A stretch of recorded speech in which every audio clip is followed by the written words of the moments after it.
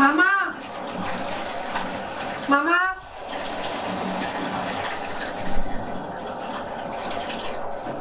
Mama!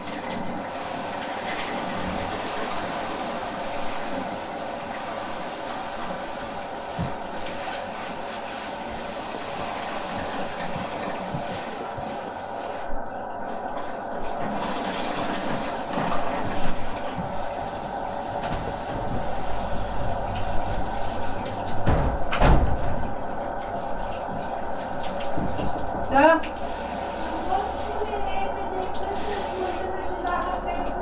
Stai, cum? Mai zi o dată. Îmi poți spune câtă smântână și cât zahăr trebuie pus la prăjitura cu bulion? Cam 1 kilogram de smântână, deci mai mult de jumătate decât în caldare. Așa, și zahăr după gust, dar se dizolvă greu și se face prea dulce. Deci ce înseamnă în cantitate? Zi-mi în cantitate. Așa m-am pe rețetă după gust. Hai că, nu știu, Dar cât de cât? Adică un sfert de kil? cam un sfert, cel mult. Deci mai puțin de un sfert de kil. Un sfert, cred că e o cană, nu?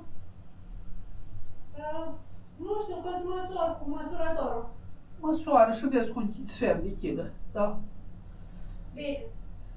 Nu cred că până la urmă iasă la vreo 400 de grame, dar să nu iasă prea dulce. Bine. Acum mă îmbrac și eu să vin.